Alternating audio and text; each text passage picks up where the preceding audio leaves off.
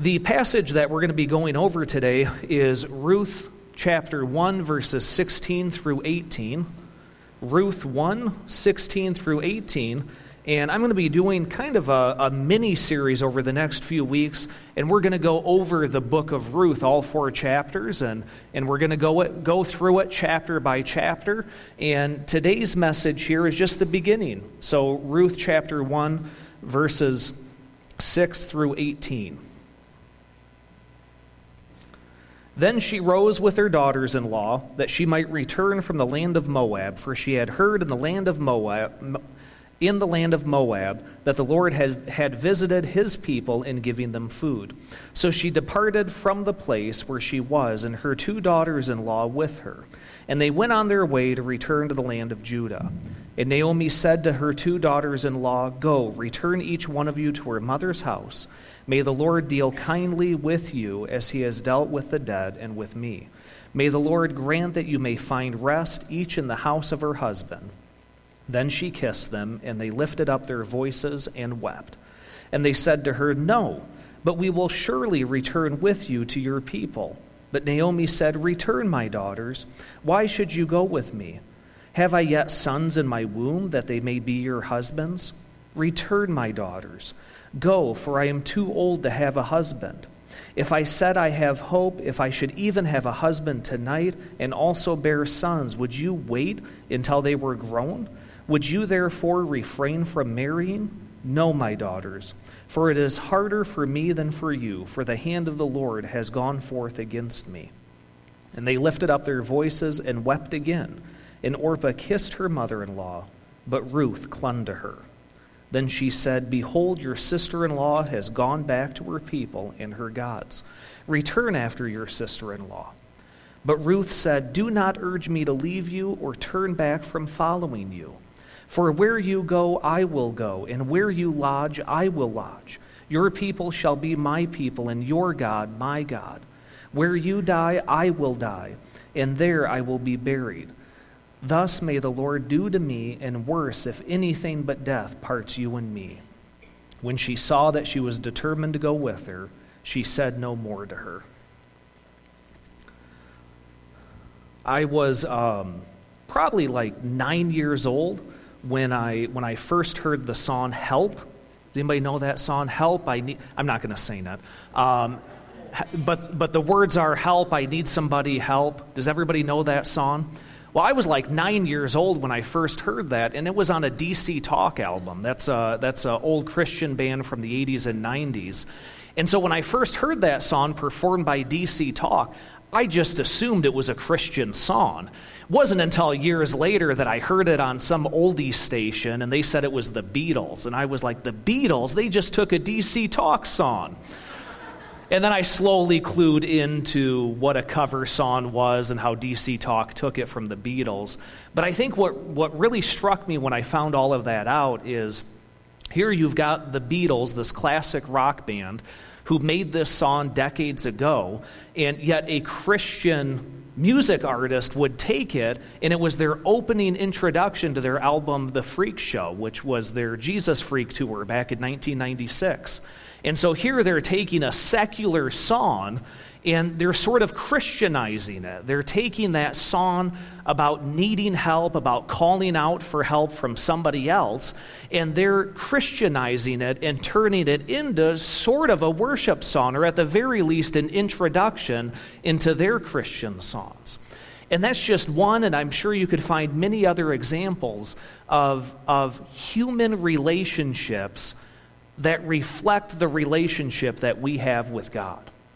You can find them all over the place, where a human relationship, you get into it, maybe it's a good friend, maybe it's a spouse, maybe it's the love that you have for your children or your parents. In that relationship, it grows so deep that you sort of say, wow, is this kind of like the relationship that God has with me? And sure enough, when God created us, He created us to be in a relationship with other people. As important as it is to have a close personal relationship with Jesus Christ, it is also important that we have a close personal relationship with other believers. When God created us, Genesis chapter 2, he creates man, and he looks at Adam and he says, Adam is good. And here Adam is in a close personal relationship with God, unhindered by sin, unhindered by death. You would think that is the best that man could ever get. And when God looks at one man, what does he say? It is not good that man should be alone. I should make a helper suitable for him. So when God creates mankind, he says man should not be alone. He needs a relationship with somebody else. So in our creation, in who we are as people, we need others. And when we're in a relationship with other people, that can sometimes reflect the relationship that God has with us. Well, that's what we're looking at in Ruth chapter 1. We're looking at, it's a very human relationship between Ruth and Naomi. Very human relationship, but when you read that relationship in Scripture, you're actually caught up into the reality that this reflects the kind of relationship that we have with God in our Christian walk. So to understand where Ruth and Naomi are at in this story, we have to know a little bit of their history. So in Ruth chapter 1, it opens up with this introduction as to who Naomi is and who her family is. Well, Naomi comes from the city of Bethlehem, and her husband decides to take her and her sons away from Bethlehem because there's a famine, and they go over to Moab.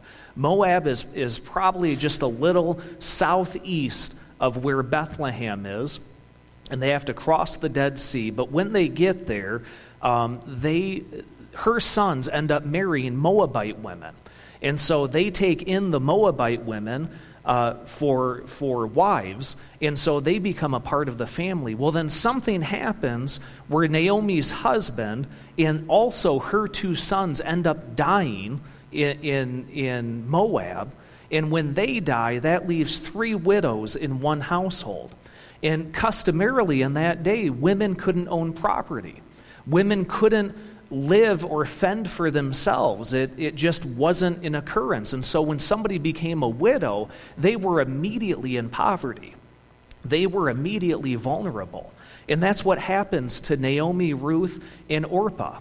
And so when this happens, Naomi decides, she hears that back in the land of Israel, God has met his people and God is providing food.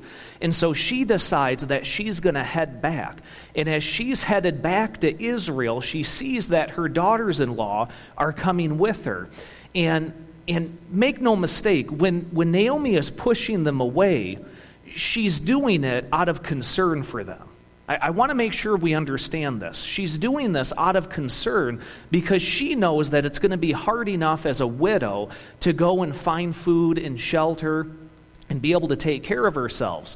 When she sees that there's 2 other widows doing the same thing with her, she knows it's going to be impossible for all 3 of them.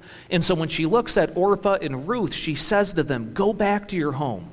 Stay in the land of Moab. Find husbands for yourselves. And then she even points out, what am I going to do? Have kids for you? And she even says, even if I were to marry tonight, if God were to provide me a husband and I were to bear sons, what are you going to do? Wait 18 years to marry them? Are you really that close to me that you would wait that long for husbands? So what she's pointing out to them is, I'm just going to go and survive. That's what she's saying to them. I'm just going to survive, and I don't even know if I can do that. And she's pleading with them, if you go back to your land, if you go back to Moab, you can be with your people, you can survive with them, you can find new husbands. And so when she pleads with them to do that, Orpah listens, and she kisses her goodbye, and she heads back. And something I want to make clear, too, is when Orpah does this, it's not wrong. All right, I want to make that clear. When Orpah goes back to her land, she's taking the advice of Naomi. She's headed back. She's going to be with her people. She's going to find a husband. She's going to start a new life. But there's a deep relationship that Ruth has with Naomi. And even though Naomi has just laid out the facts for her, Naomi has basically said to Ruth, if you follow me, you're going to die. That's Naomi's outlook. If you follow me, we're going to head back to Israel. We might have food for a few days, but it is not going to look good. And Ruth basically says to her, I don't care. Because Ruth has such a close relationship with Naomi, the thought of leaving her side is scary enough. The thought of going with her and dying in the land of Israel, as long as it's with Naomi, she'll go wherever she goes. And so what Ruth does is it says that she clings to her. So one of the things I think of when I picture that clinging, have you ever had like nieces or nephews or your kids jump onto your legs and they cling to you and you yell at them and they just laugh? That's fun, isn't it? And then your back hurts. That's even more fun. But when they cling to your legs and you try to move and they're just holding on, that's sort of the picture that I get with Ruth when she clings to Naomi and basically says, I'm not going to let go of you. I'm not going to let go until you tell me I can come with you. And she gives this oath, and it's a beautiful oath. She gives it to Naomi, and she says, where you go, I will go. Where you lodge, I will lodge. Your people will be my people. Your God will be my God. I will be buried in your land. And then she even adds on top of it, she says, may it be far worse for me than anything else if anything but death separates us. And the oath that she gives to Naomi, it's not an empty promise. This can be compared to the oaths that are given in the Old Testament, where she's literally saying, if I end up leaving your side, let God kill me in front of you. I mean, it's quite literal like that. She is stating that she wants to be in Naomi's presence to the point that if she ends up foregoing that oath, that God would hold her accountable. This is very important for us to realize because it shows just how much of a relationship they have with one another. And this is one of those relationships, as I said earlier, that enlightens our relationship with God. You can sort of say it foreshadows what Jesus is about to do with the disciples and what he does with us. It sort of presents for us the kind of relationship that when Jesus comes, we look at it and we go, oh, that's why that story is in the Scripture. That's why this story is in a book of the Bible. It's there to tell me what kind of relationship I'm going to have with Jesus, or what kind of relationship I do have with Jesus. So let's look at the oath that she gives there in verses verses 16 through 18. So the first statement she makes is she says to Naomi, I will go where you go. And this is sort of like the statement that we make when we decide that we're going to follow Jesus. You know, when we decide that we're going to follow Jesus, first of all, it's a calling that Jesus gives to us. If you look throughout the Gospels, it is Jesus who approaches the disciples and says to them, you must follow me. And then the disciple ends up giving a statement that says, to some extent, yeah, I want to follow you. Yes, I want to study under you. I want to learn from you. I want to be in a relationship with you. And it makes me think of Matthew chapter 16, when Peter gives the confession of the Christ, and Jesus begins to describe what it means to be a disciple. In Matthew chapter 16, it says, if anyone wishes to come after me, he must first deny himself, pick up his cross, and follow me. And in the statement that Jesus is giving to Peter and consequently the rest of the disciples, is he's saying, I'm headed to the cross. I'm headed to die for your sins. Are you willing to follow me there? Are you willing to do what I call you to do? Of course, when he first meets the disciples, they're in the boats fishing, and he says to them, cast your nets on the other side. And when they get that miraculous catch, he says, now that I've proven to you that you weren't that good at fishing, I'm better at fishing than you are. Would you follow me to learn more about God? And the scripture says that they left their boats, they left everything and followed him. They were willing to leave their jobs, they were willing to leave their families just to be with Jesus. This is a statement that Ruth gives to Naomi. This is an oath that she gives where she says, wherever you go, Naomi, I will follow you. Whatever you call me to do, I will do it. And as you see throughout the rest of the book of Ruth, that actually happens. Naomi gives Ruth advice and she gives her direction, and Ruth follows through with it. So it's not just, well, I'm going to go with you to the land of Israel and live in your household, but I'm probably not going to do what you say. No, what she's saying is, let me serve you. Let me obey you. You tell me how to live, and I'll live properly.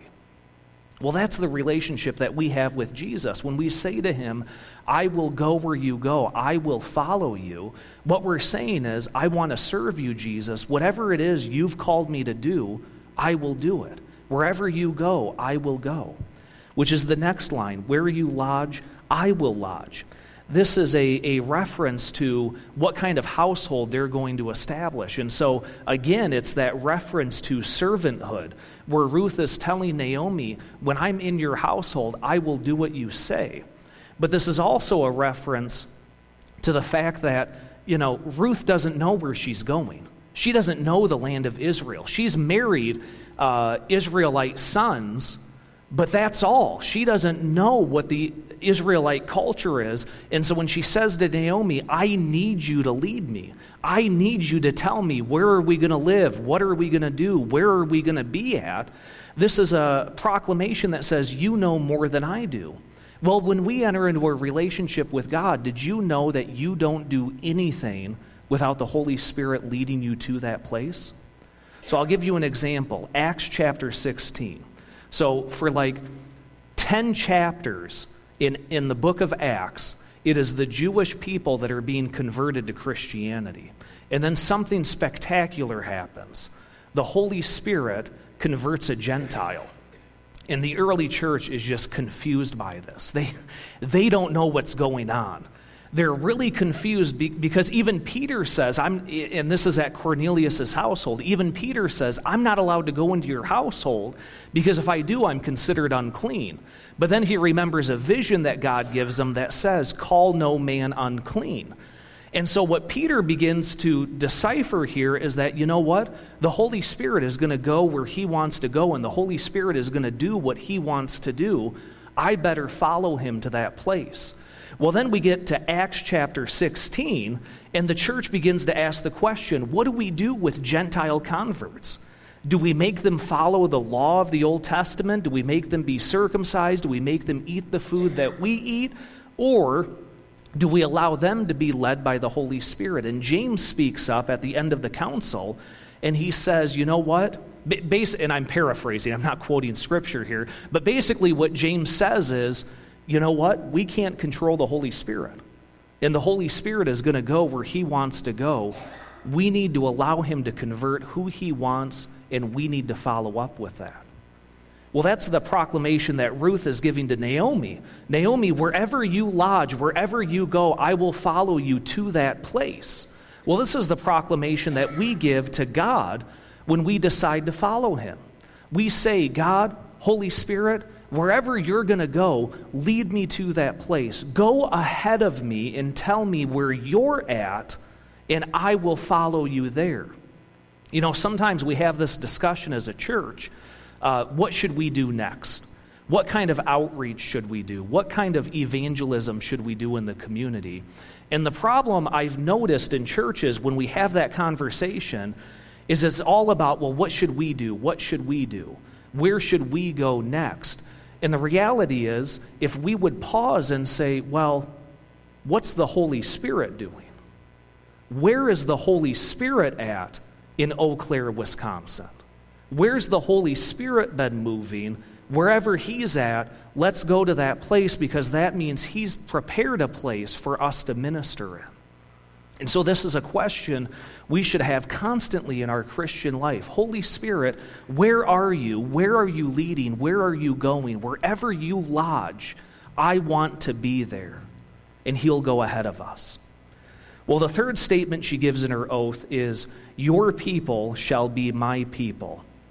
When she makes this statement, it is very much a statement about ethnicity and nationality. So when Naomi and her family goes and Ruth marries into the family, she's still considered a foreigner. She's still considered in other people. The word that we would use is Gentile, which just means nation.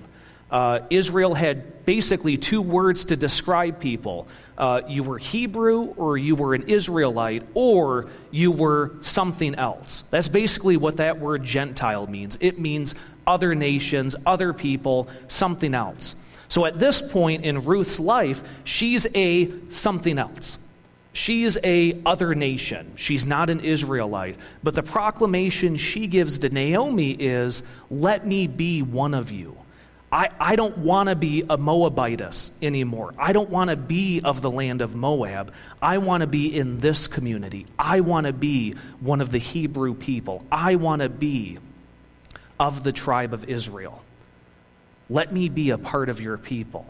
And this statement is really amazing because there are actual laws within the Old Testament that allow people of other nations and other ethnicities to convert into Judaism and be one of the Jewish people. And so when Ruth gives this proclamation, she's giving it for a lifetime. She's saying, this is the community that I not only want to live in, I don't want to live there as a foreigner, I want to be one of you. I want to be a citizen of your nation. Let me be among you.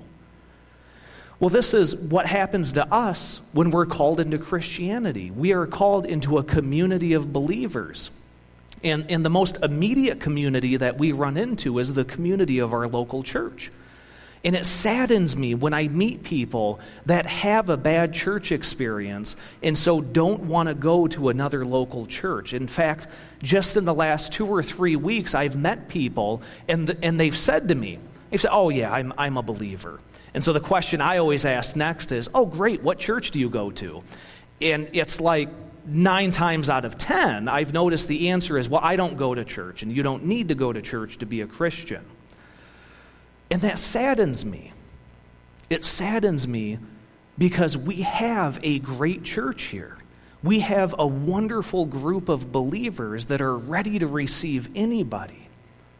And so when we became Christians, God called us into a community of believers. He's called us into this local church to grow with Him. And not just to grow with Him, but to grow with one another. And I've said this before, we need one another for encouragement. We need one another to tell us what to do and where to go, to offer correction, to offer insight, to offer encouragement. There's a reason in the book of Hebrews, I believe it's Hebrews chapter 10, the writer says, don't stop meeting with one another. He says that to the people. He says, don't stop meeting together as a local church. You need one another for encouragement. Again, that's a paraphrase. But if you go, I believe it's Hebrews chapter 10, that's a command that's being given out of the Scripture. Let's not forego meeting with one another. We need one another. We need to be a part of this community to grow in God. The next line here, and this line is probably one of the bigger lines, is she proclaims, your God shall be my God. And if you remember, when Naomi tells her to go back to her people, she's offering, go back to your people, go back to your tribe, marry one of your people, and just have a long life there. But she also adds in, go back and worship your gods. Go back and worship whatever it is you people worship. It'll be an easier life. And Ruth says, I don't want to worship the other gods. I don't want to worship what I grew up with. And it's a very telling statement.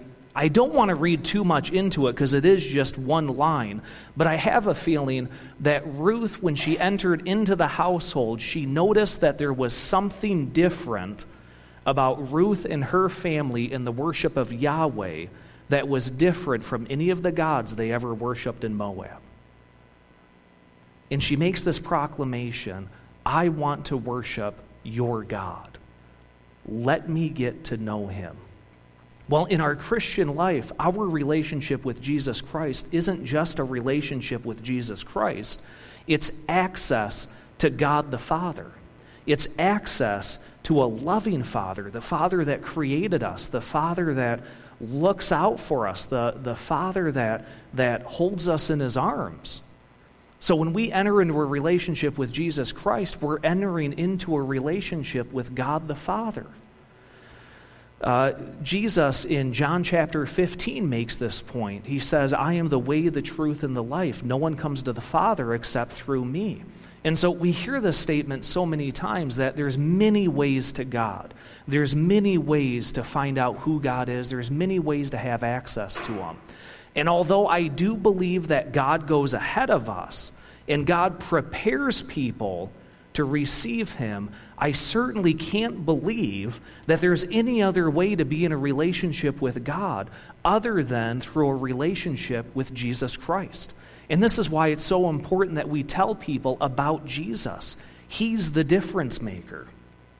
There was a man that I used to go visit when we lived down in Kentucky. I would do ministry at Frankfort Wesleyan Church, and then on Sundays after service, we would walk around the community and get to know people. And one of the men that I got to know, his name was Abdullah. He came from Bethlehem, and he was a Muslim. And so, of course, him and I would, no matter how much we tried to talk about other things, we would always land on his belief in Islam, my belief in Christianity. And what was always fascinating to me is, and it is kind of funny because we would like try to convert one another, and it's like, dude, you don't know who you're dealing with here. It ain't happening for me.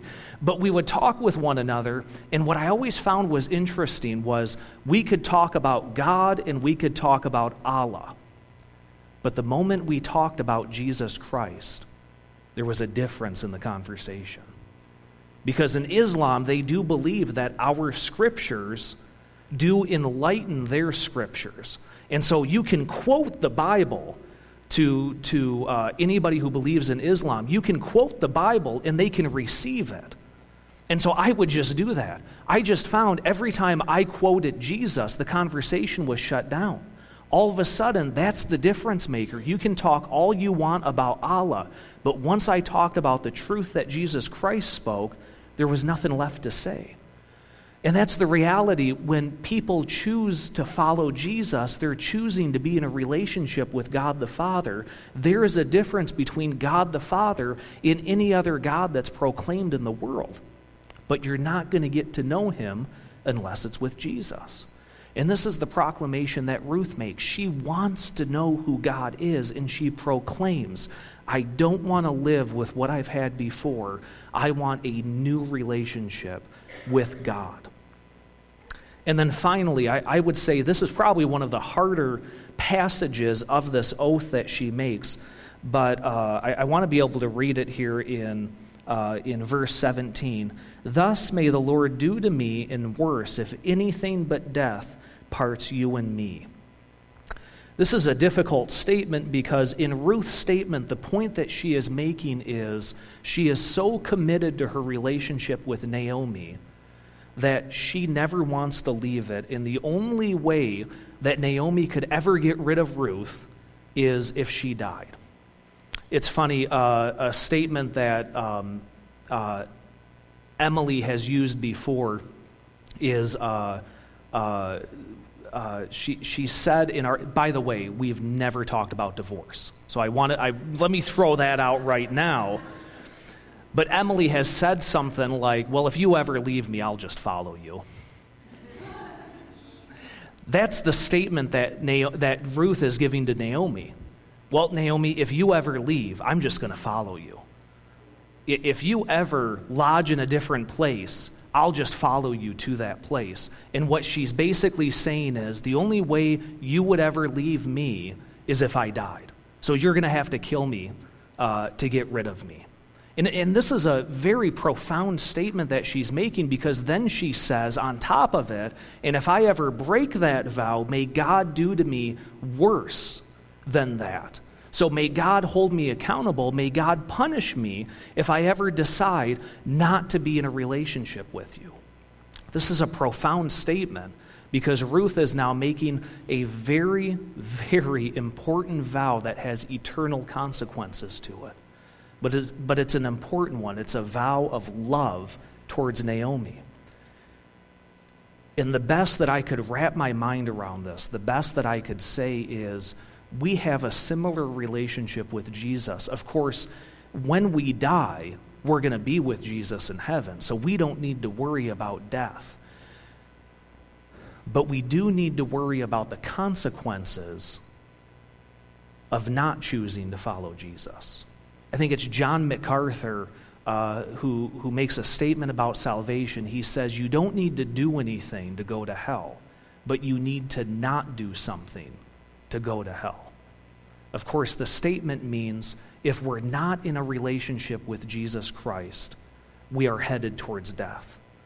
Not just death here on earth, but eternal death.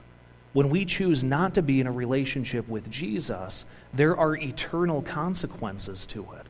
And the reality is, on the opposite side of that, we don't need to fear death, because if we're in a relationship with Jesus Christ, He has saved us from that.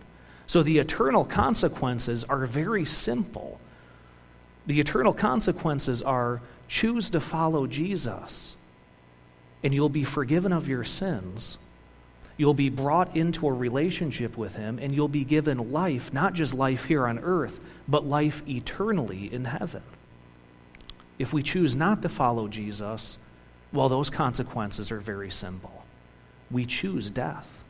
We choose to be held accountable for the sins that we've committed and not be forgiven, and we choose death not just here on earth, but eternally in hell. Again, it's a simple decision, but sometimes it's hard to speak out loud because of the consequences that are before us. And so we make that proclamation as Christians. I have chosen to be in a relationship with Jesus Christ, and He has chosen to forgive me of my sins. Now I'm in a relationship, and I'm bound for heaven. So the oath that Ruth gives is a similar oath that we give when we enter into salvation with Jesus Christ. We say to Him, I will go where you go. I will lodge where you lodge. I will stay where you stay. Your God will be my God. Your people will be my people.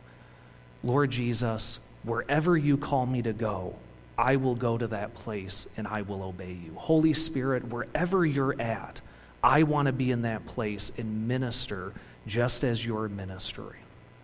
I want to be in the community of believers. I want to continue to grow in this church. And Lord Jesus, I want to go to heaven. I want to be with you in eternity. Let's pray. God, we thank you for the oath that you've given us, that we can come humbly before you, that we can enter into a relationship with you. Lord Jesus, we thank you for the forgiveness that you offer, but also, Lord, the assurance that you offer that we are one of yours. Lord, as we enter into this week, as we leave this place, we pray, Holy Spirit, that you would go ahead of us, that you would show us the places that you're ministering and call us into those places. Lord Jesus, we pray that our relationship with you would grow, that it would grow daily, that we would know each and every day that you love us. Amen.